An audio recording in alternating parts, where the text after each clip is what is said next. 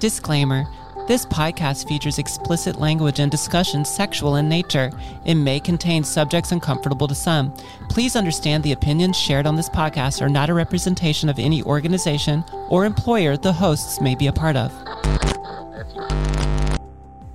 Welcome to the Unnatural as Some podcast. Welcome back. We are here talking about, what were we talking about today, Jay? We are talking about William Marston. Ooh. Yes. Who's that? We're going to get into that. We're going to cover that. That's what we are here to talk about today. Oh, okay. So that kind of makes sense. Jenny's being coy. We did watch the movie. Yes. So this is very interesting. I am sure like many of our followers out there, if you know the name William Marston, it is from the movie William Marston and the Wonder Woman. And the whole premise is that the creator of Wonder Woman, he was in a poly relationship, BDSM kind of themed. This was something that was like really shocking to me because obviously, you know, I know of Wonder Woman. And when I saw the movie, I was like, oh my gosh, this is amazing. I had no idea about all the struggles of getting Wonder Woman out there, you know, him being in a poly relationship, him like having this kinky side. I was like, this guy's my hero, right?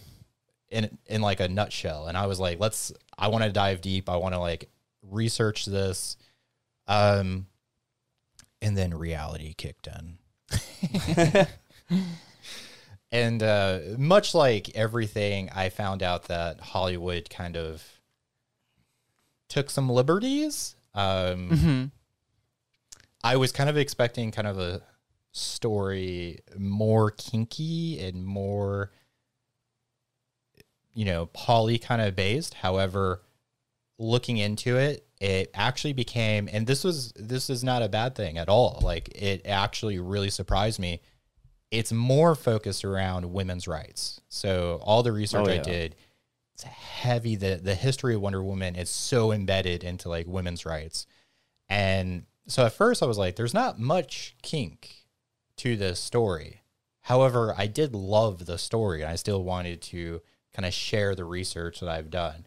So just to give you an idea, our sources. So obviously there's the movie, William Marston and the Wonder Woman. The main book is entitled The Secret History of Wonder Woman by Jill Lepore. I don't know if I pronounced that wrong. I am so sorry. I'm a numbers guy, not a... Butchered the name, maybe? Yeah, I might have... If you write a book and I read it, I might butcher your name. I'm sorry.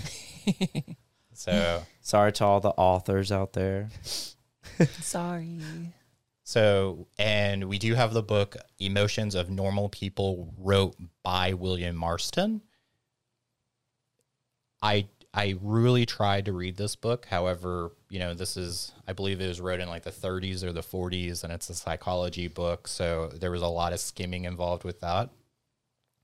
And then we also looked into Wonder Woman, The Golden Age, Volume 1. And those are the comics specifically wrote by William Marston. So that's kind of the research that we did. Want to share that. Something I do want to point out is there's so much content for the book, The Secret History of Wonder Woman. It's impossible to share on this podcast. There's a lot of stuff that we left out. So... Yeah, I remember you bringing up the subject of William Marston. You're like, there's a lot. Right. So it's overwhelming. Even with me leaving out content, I still had, for instance, 30 pages. I am not exaggerating, 30 pages of typed notes. And then from that, I even narrowed some of that down. 30 pages of typed notes. Jeez. And that's so much. That does not. You are committed. Everything.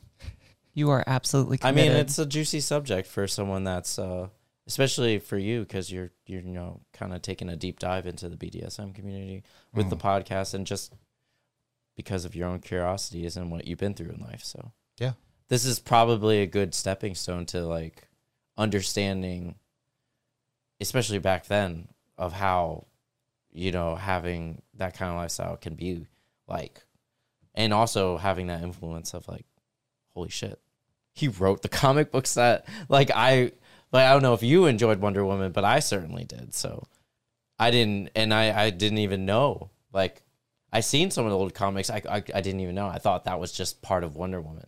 Didn't know it was like, there's a background to it. I will say, like, growing up, I was never a super fan of Wonder Woman, right? My two main superheroes were Batman and The Flash. The Flash, I started running when I was in second grade, and I was like, okay, he runs fast. He's kind of nerdy. Wow. You're cool. On the track team. You're like, I'm Flash. Batman's cool. And then Batman. Yeah. Oh, yeah, my gosh. Yeah. But Batman, obviously, essentially anyone can be Batman.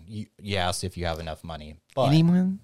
I don't think anybody can be Batman. If what's his name can be Batman, Twilight, what is his name?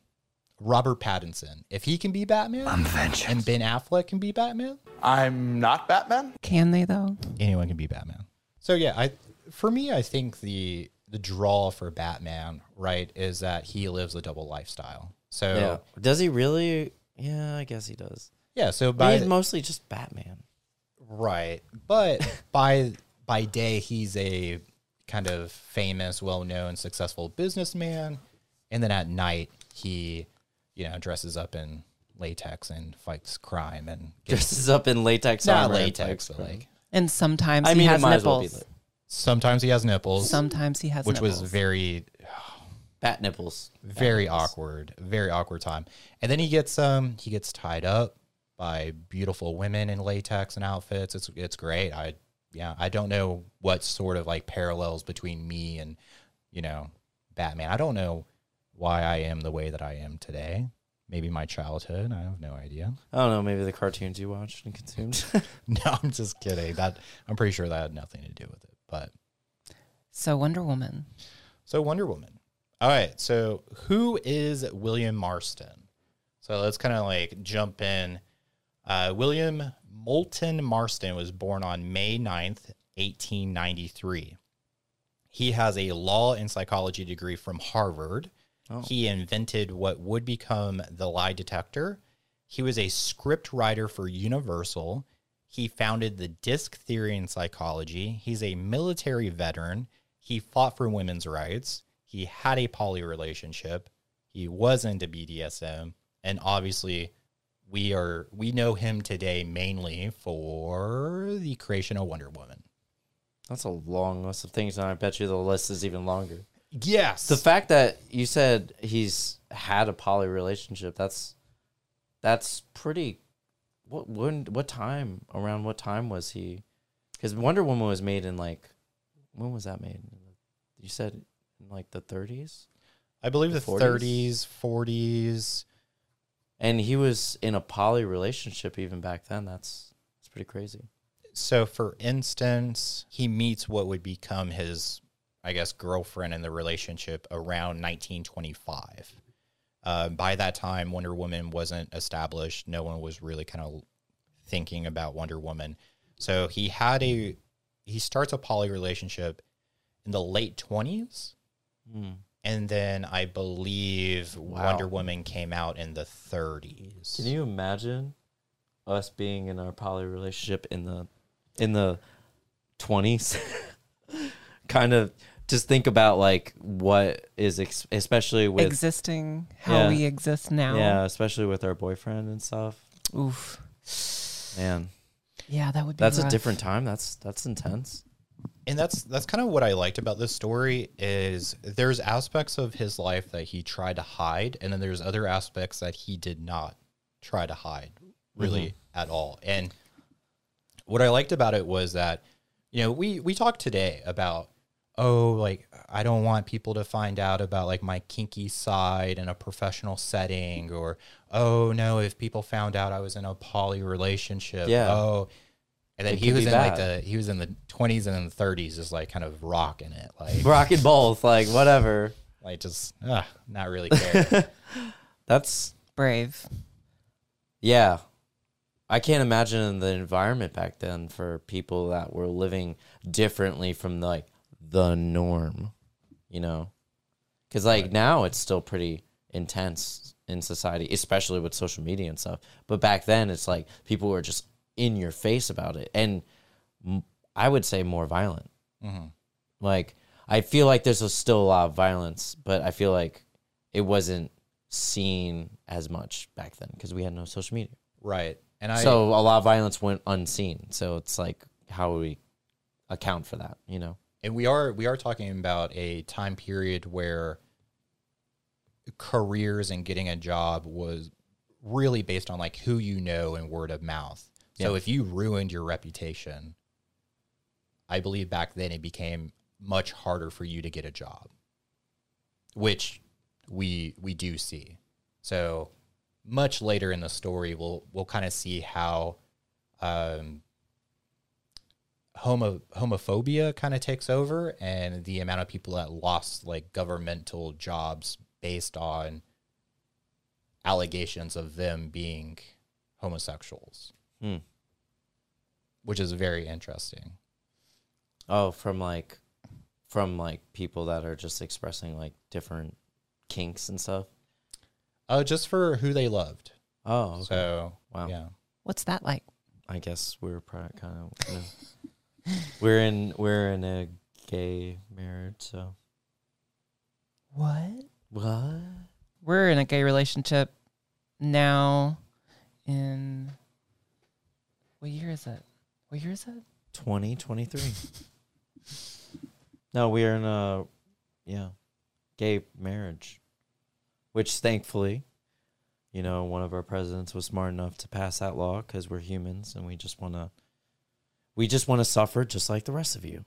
I mean, I'm not going to speculate on how smart our presidents are. Yeah.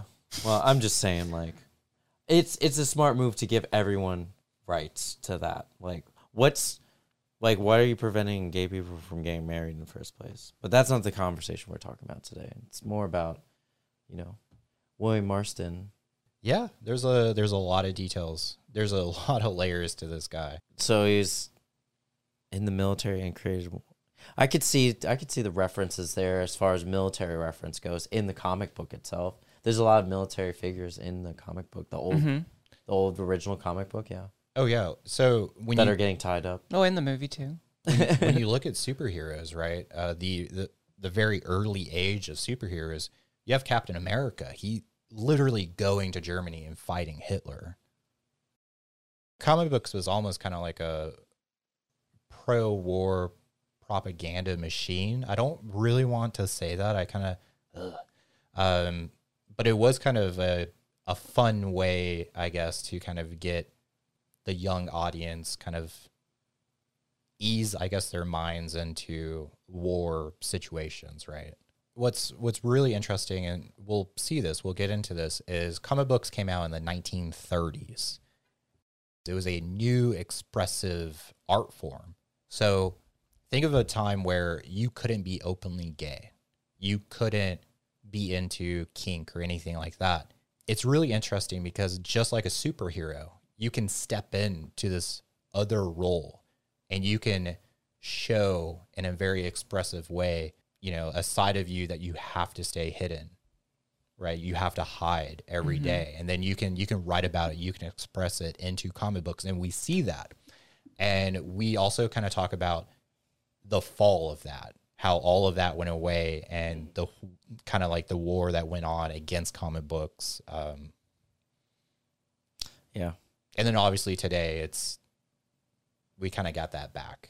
So, but anyways, going back to the subject. Oh yeah, we get on these like little tangents. Yeah, who are we talking about again? William Marston. Right. Yes. Yeah, how is he doing? Well, he is unfortunately dead currently. Darn. So, If he was alive, that would be amazing. right. Like someone would be studying him because he'd be really old. Right. He'd be very old. But I do want to paint a picture around the time that he was born and kind of growing up, because this was a different America. Oh, yeah. And this was something sure. that I struggle to kind of wrap my head around, because we think about America like freedom and, you know, you can be who you want to be, kind of. The America that William Marston was born into is not America today.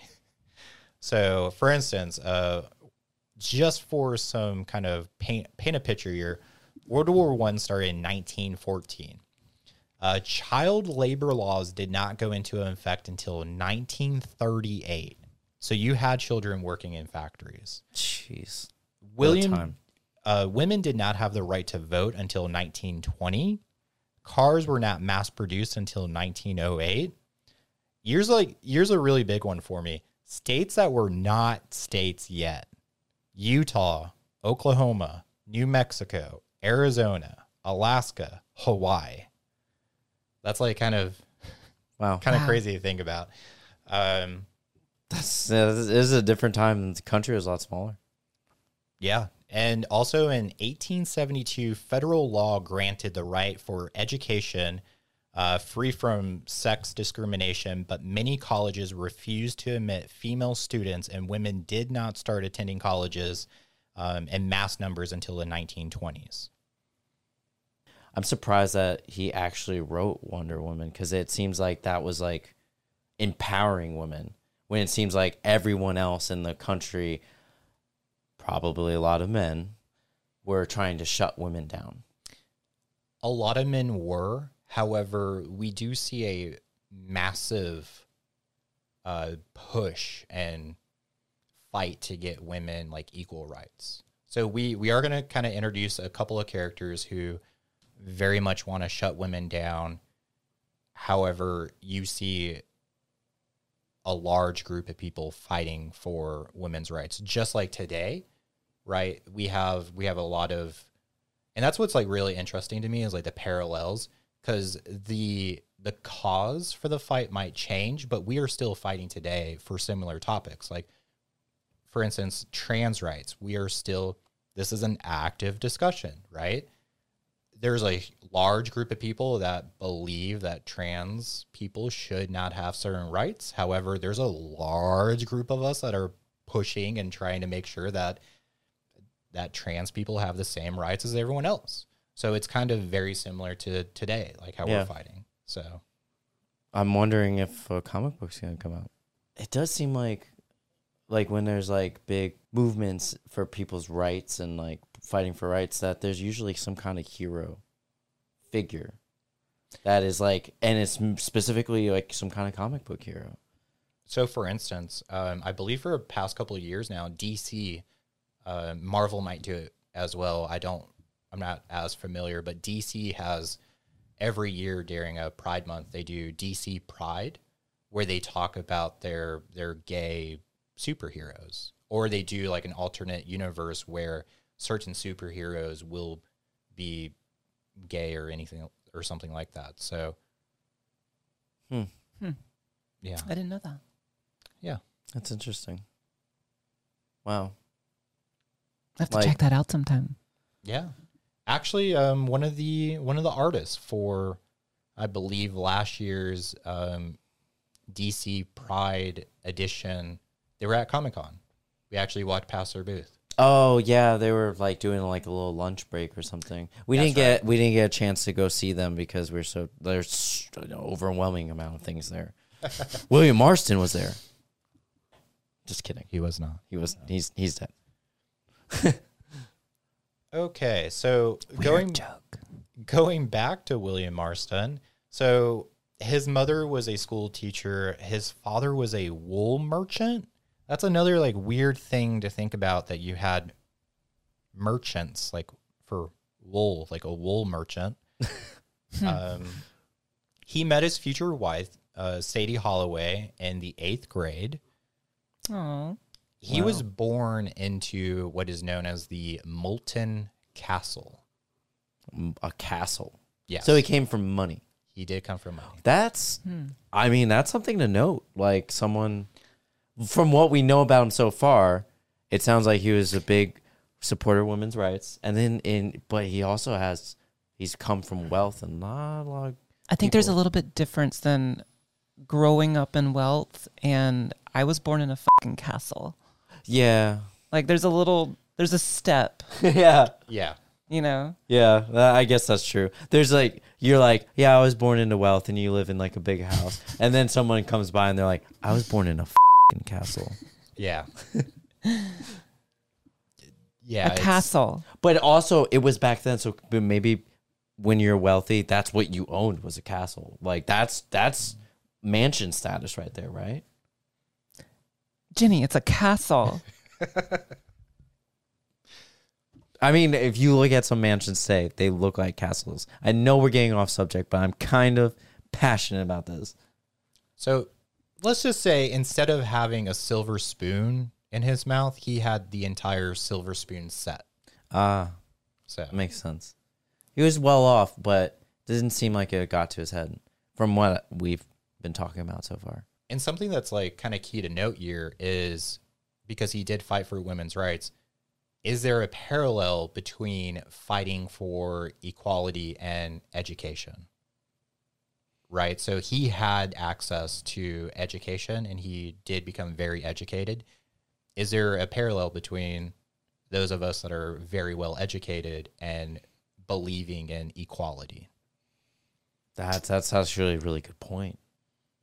Are you suggesting that only dumb people want people to stay Segregated. Yeah. I'm not saying that. So I have thought about this before, and because I don't understand how, so back then people were fighting for women's rights, and that's like we was talking about. William Marston's a very big supporter of women's rights, trying to make big moves with Wonder Woman in that sense. And it's just crazy that like people that are highly intelligent, have a lot of school background, or just very well studied, always are in support of humans having equal rights to other humans. Which I don't understand why people who are fighting against humans having equal rights as other humans want to like oppose that. It's like, it's not like we're like, hey, my dog, he wears sweaters now, so I kind of would like him to be able to vote. Like, hey, let's let them have equal rights to humans. It's like, no, we're asking for you to treat other humans like you want to be treated. And it, like, even back then, like William Marston, like women's rights, we've been constantly fighting. It's and just it crazy. changes. It just changes from the demographic. It's always changing the demographic. Like, oh, let's go. Someone's like, let's target these people now. Oh, we lost that last fight. Let's target these people now. You know, it's like, it's always a battle for someone, you know? It's just crazy how many people show up to fight against that fight, like with their torches and pitchforks. Like, Yeah. why are there so many people against equality? I don't understand. And again, is it an education issue? I know for me personally, growing up very poor, being around when I was a child, being around the group that I was around, they were very uneducated. Mm-hmm. And it seemed like that was where the majority of the conspiracy theories were coming about. Oh, yeah. I also feel like it's also where the majority of the arguments of everything being kind of like faith-based came from, right? So I was raised very strictly that gay people were living in a life of sin and they were going to burn in hell. It wasn't really open for a debate. Like, that was a fact. And you don't hear a lot about like other religions or anything. But when you go to college and you have to take these other classes and you have to kind of develop a critical thinking mindset, and you're taking classes on other religions and you're kind of like opening your world up to other ideas, you start thinking on your own and you start looking and you start like forming your own opinions. Yeah. So for me, I stopped kind of like listening to my church and also those crazy conspiracies. And I started forming my own ideas and kind of my own thought process. You broke away from the herd of sheep to become your own. You're not following that shepherd anymore. You're doing your own thing. You're like, you know what? I'm a sheep, and I'm going to go do my own thing. I'm going to go eat some grass over there. And you guys can follow that, dude. And that's why religious people like to ban, access to that type of education, because they know as soon as someone becomes educated on these subjects, they're like, nah, I'm out. We're not saying religion's bad or anything, but some people feel like it's a waste of time when you could be doing other things like working instead of going to church, or spending time with your family, or doing more productive things with the one life that you have. Mm-hmm. And I think this dates way back in history. For instance, I believe King Henry VIII made it illegal to publish the Bible in any language other than Latin. And it was mainly because he wanted to, I don't know if he like sat down and thought about it like this, but mainly wanted it to be something where only the church could read it.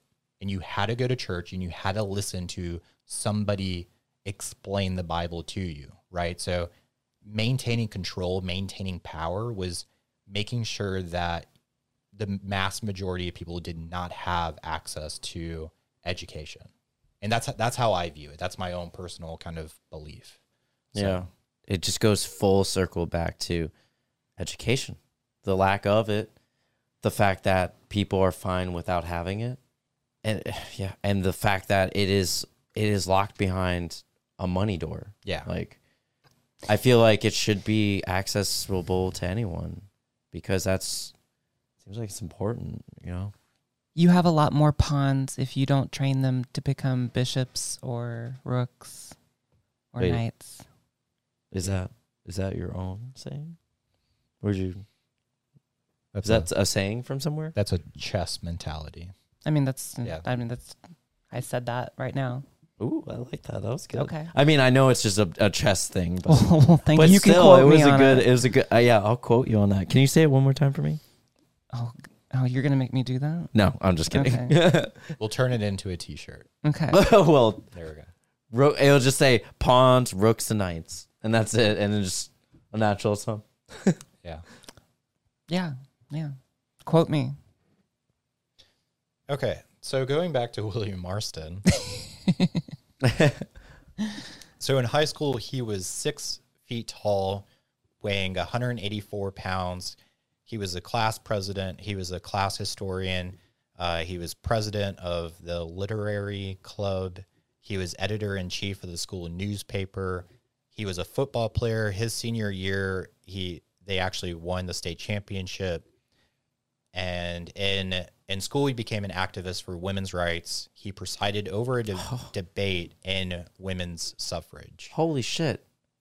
He was fighting for women's rights in high school? I think that's where the idea first started, right, with this kind of debate. I'm really into like debate stuff. Like I was really into that in high school, and like hearing that's amazing. Like he was young and still motivated to fight for other people's rights. He's not a woman. He's not a girl. He's not female. And he's fighting for female rights. Jenny does like to argue.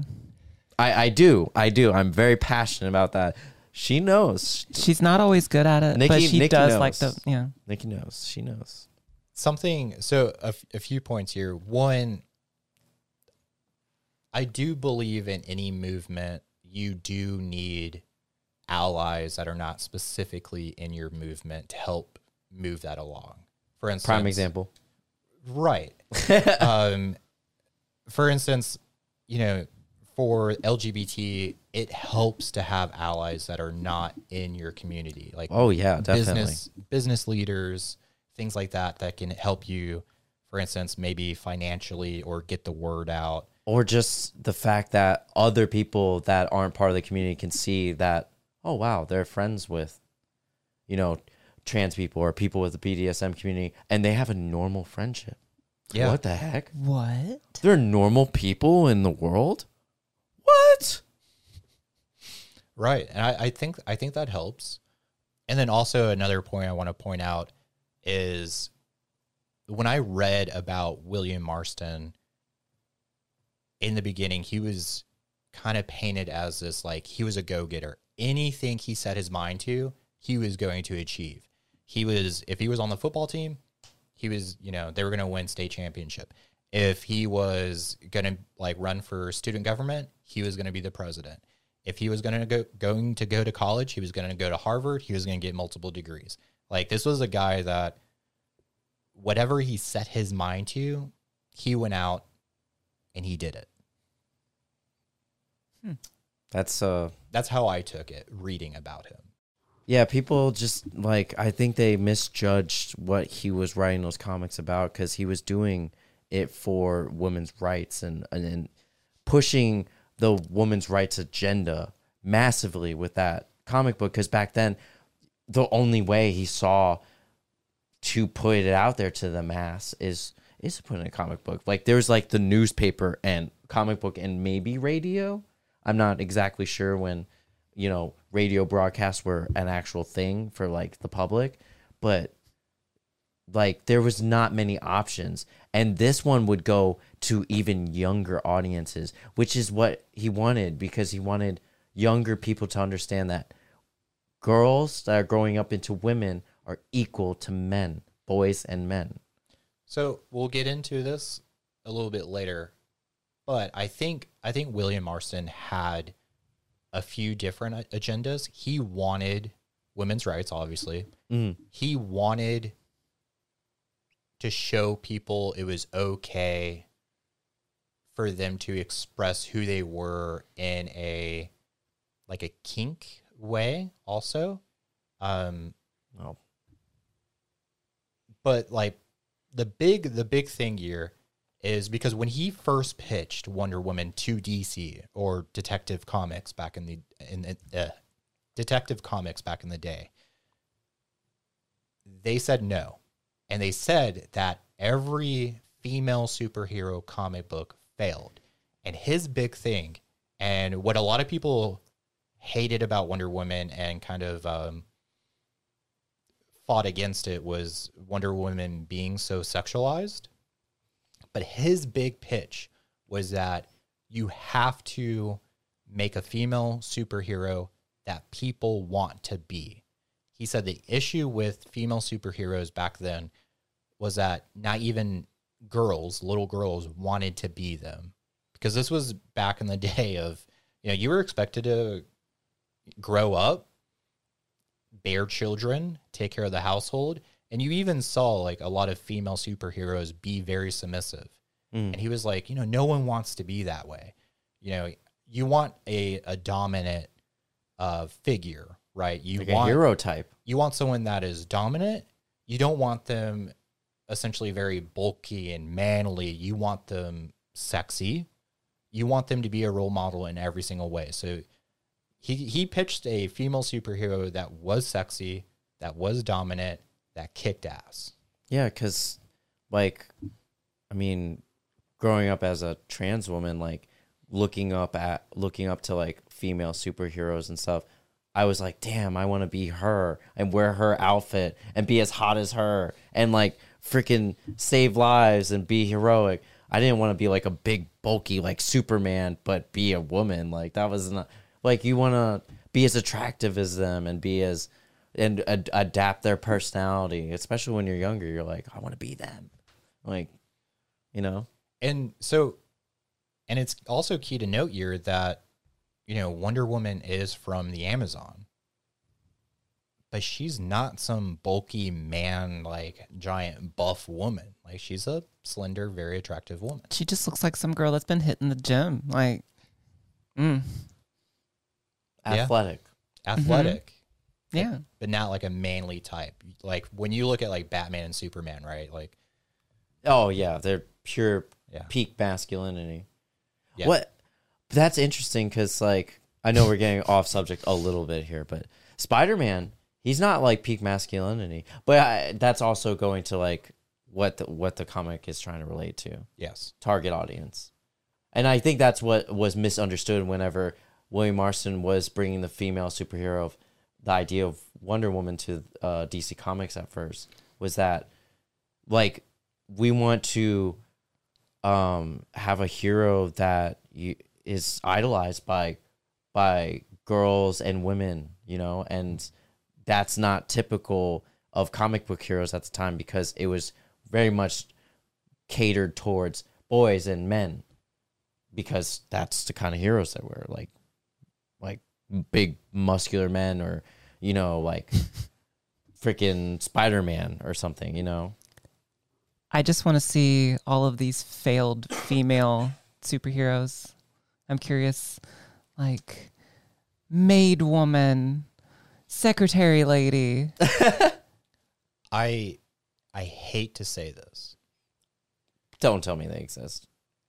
But, well, I mean, they still do. However, the point I was getting at was we actually see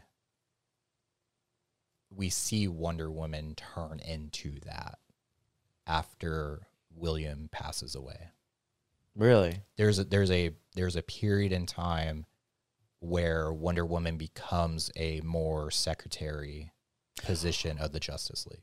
Oh yeah. It's very sad. Yeah, but she now, like, I don't know how recent it was, but whenever they started redoing the Wonder Woman series, they're now, like, the movie, they're more into like representing it as how William Marston, right? Yeah, so obviously she's a kick-ass badass today. The movement to try to revive her image, I believe, started in the 70s. Oh, okay. But there is a period of time where... I assume it started with the comics, of course. Yeah.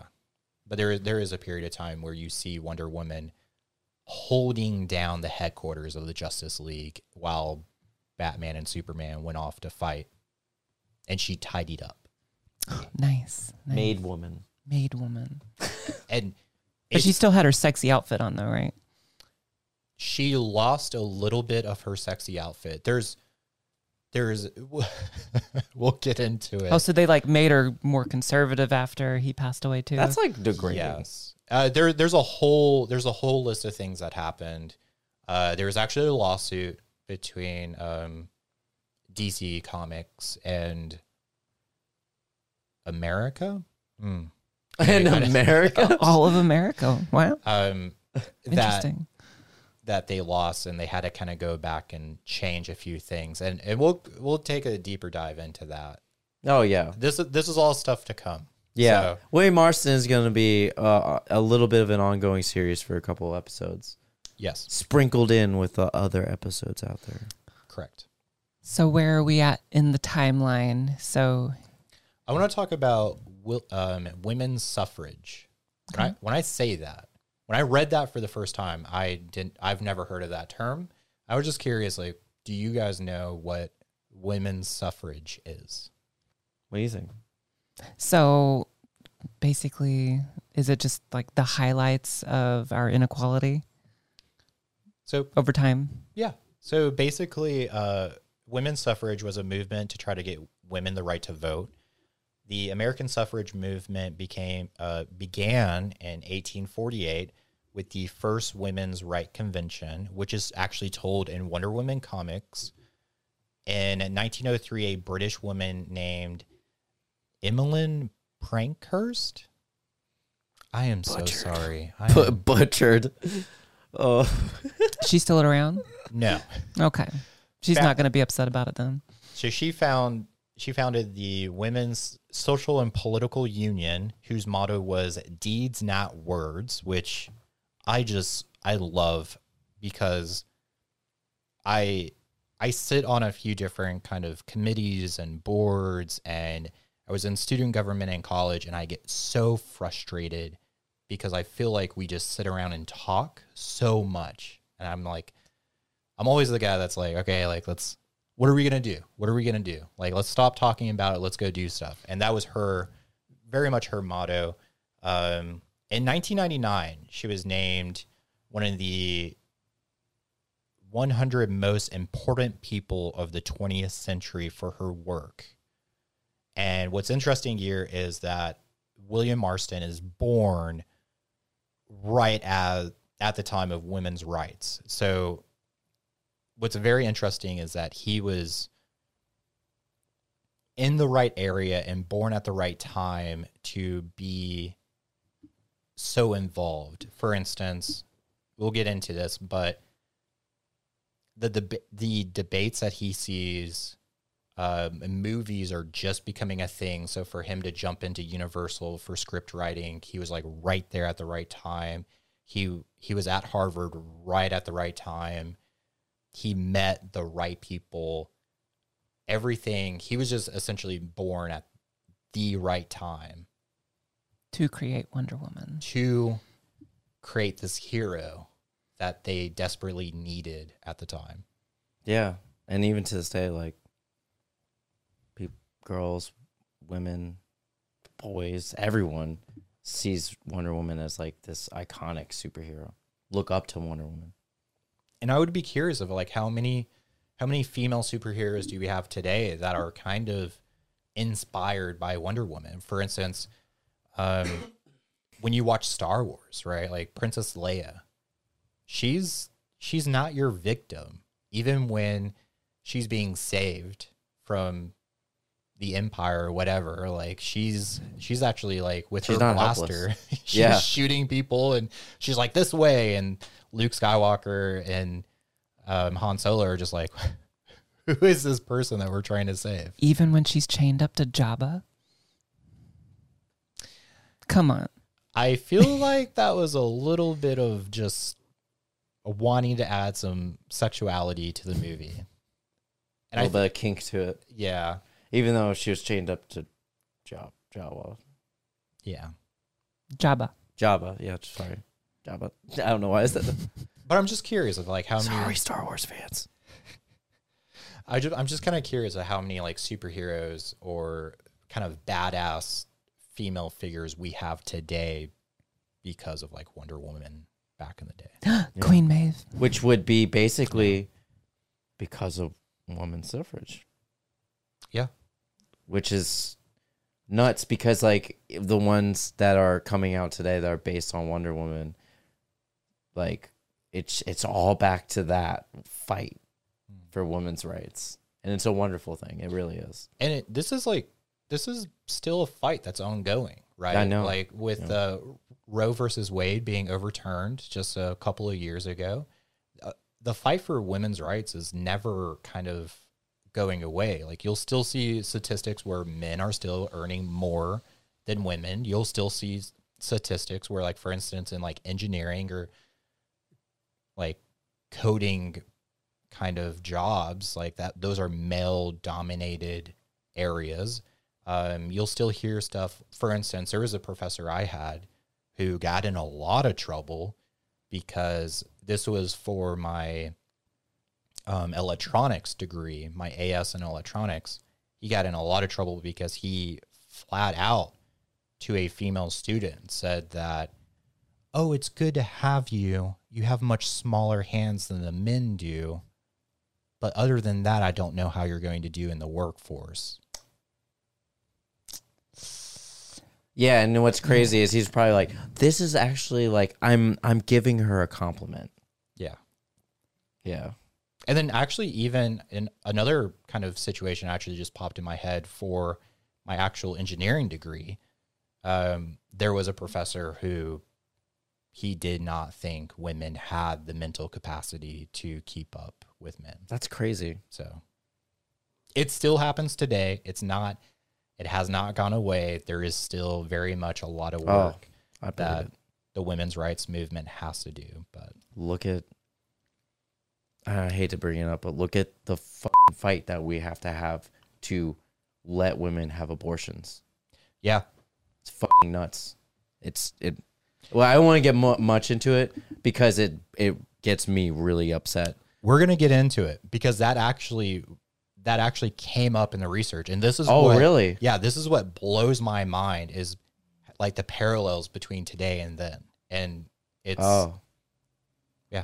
It's just upsetting. Like, it's their body. Let them do what they want. Oh yeah. Like, for real, right? Right. It's our body. Let us do what we want. This applies to everyone. We have one life. Yeah. you should be allowed to do to your body what you want. Yeah. So now I want to introduce Wonder Woman herself. Oh, I'm sorry. I meant Sarah Elizabeth Holloway, as she was known. Or she actually went by Sadie.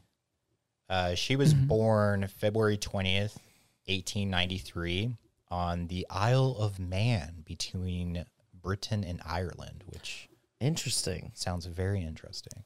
The Isle of Man. The Isle of Man. That sounds majestic.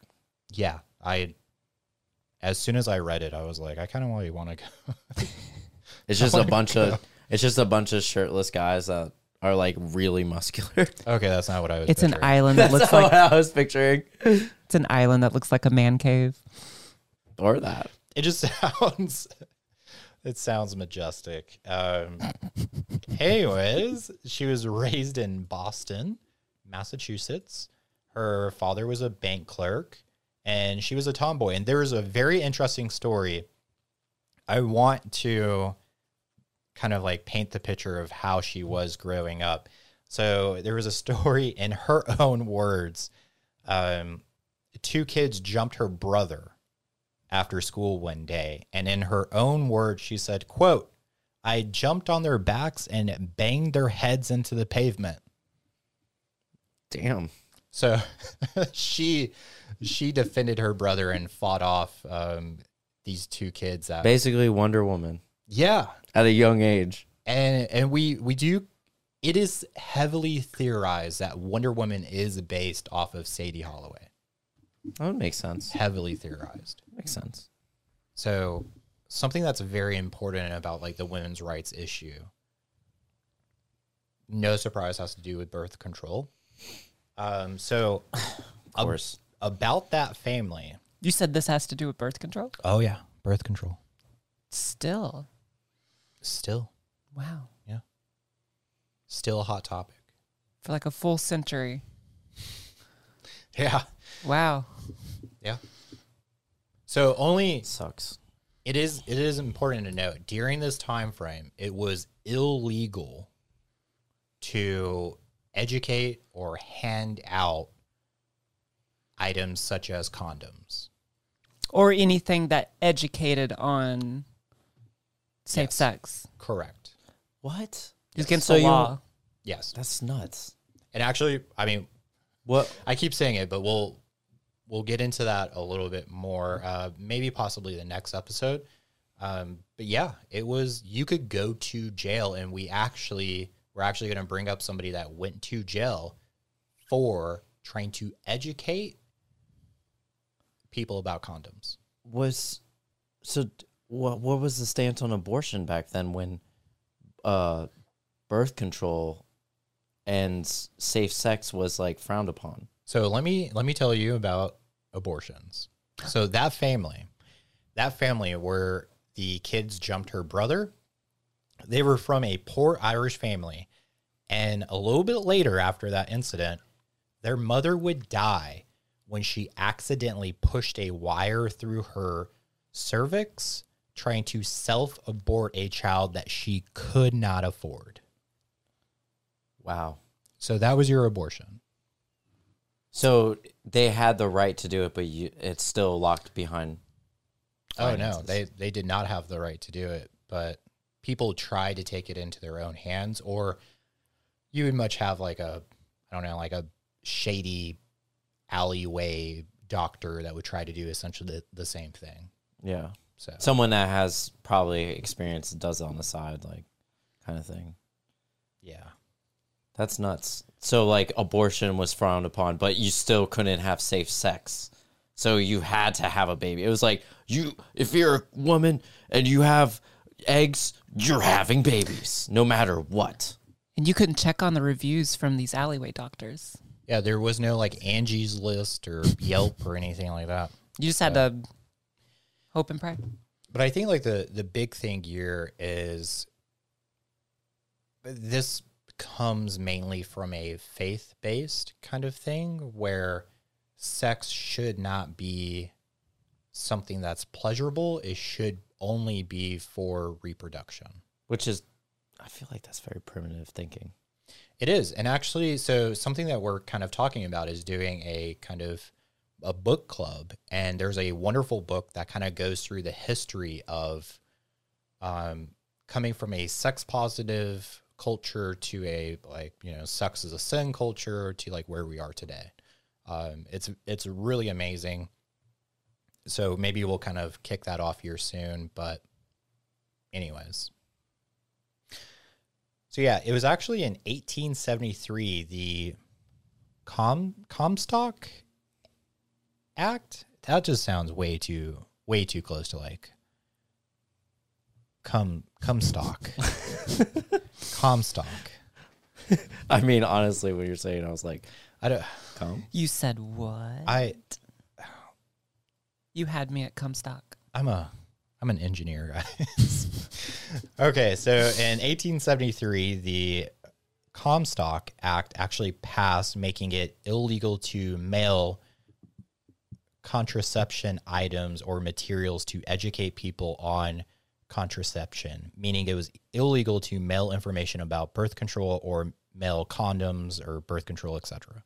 So, Of any kind. of any kind.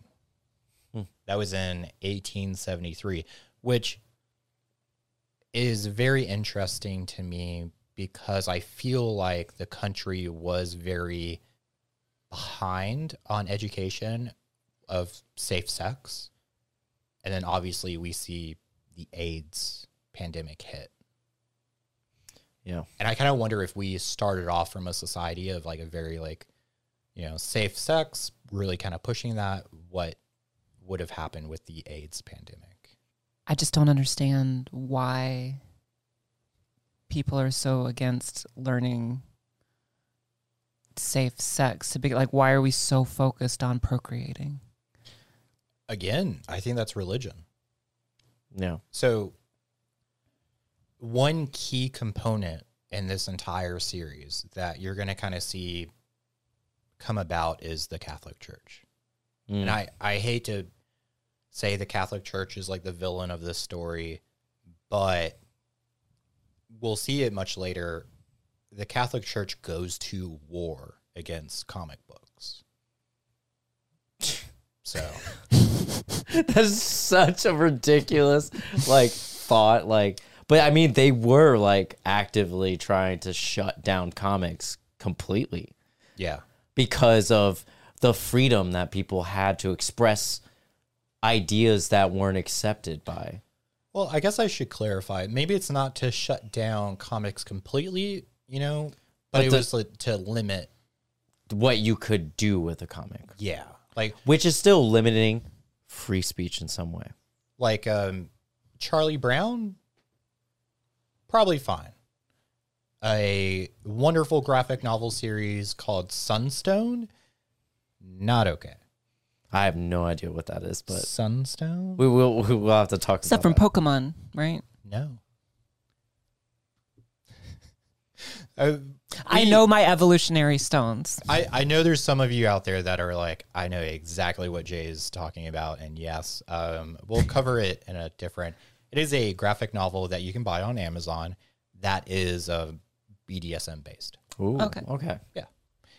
Anyways, so I do want to wrap up real quick an interesting little segment about William's childhood. And then next time we'll probably start off with their time in college. So, so William's childhood, he was not shielded from any gruesome reality of the world around him either. His neighbor actually killed himself by slitting his own throat. And then this is something that evidently really stuck with William. He believed that if he wasn't going to do anything noteworthy in his life, that he would simply kill himself. Wow. When he was a freshman, actually at Harvard studying law, he decided he was going to kill himself after not doing so well in school. At the age of 18, in 1911, William attained acid to commit suicide. Now, what's interesting about this is that we know that William liked the book Dr. Jekyll and Mr. Hyde.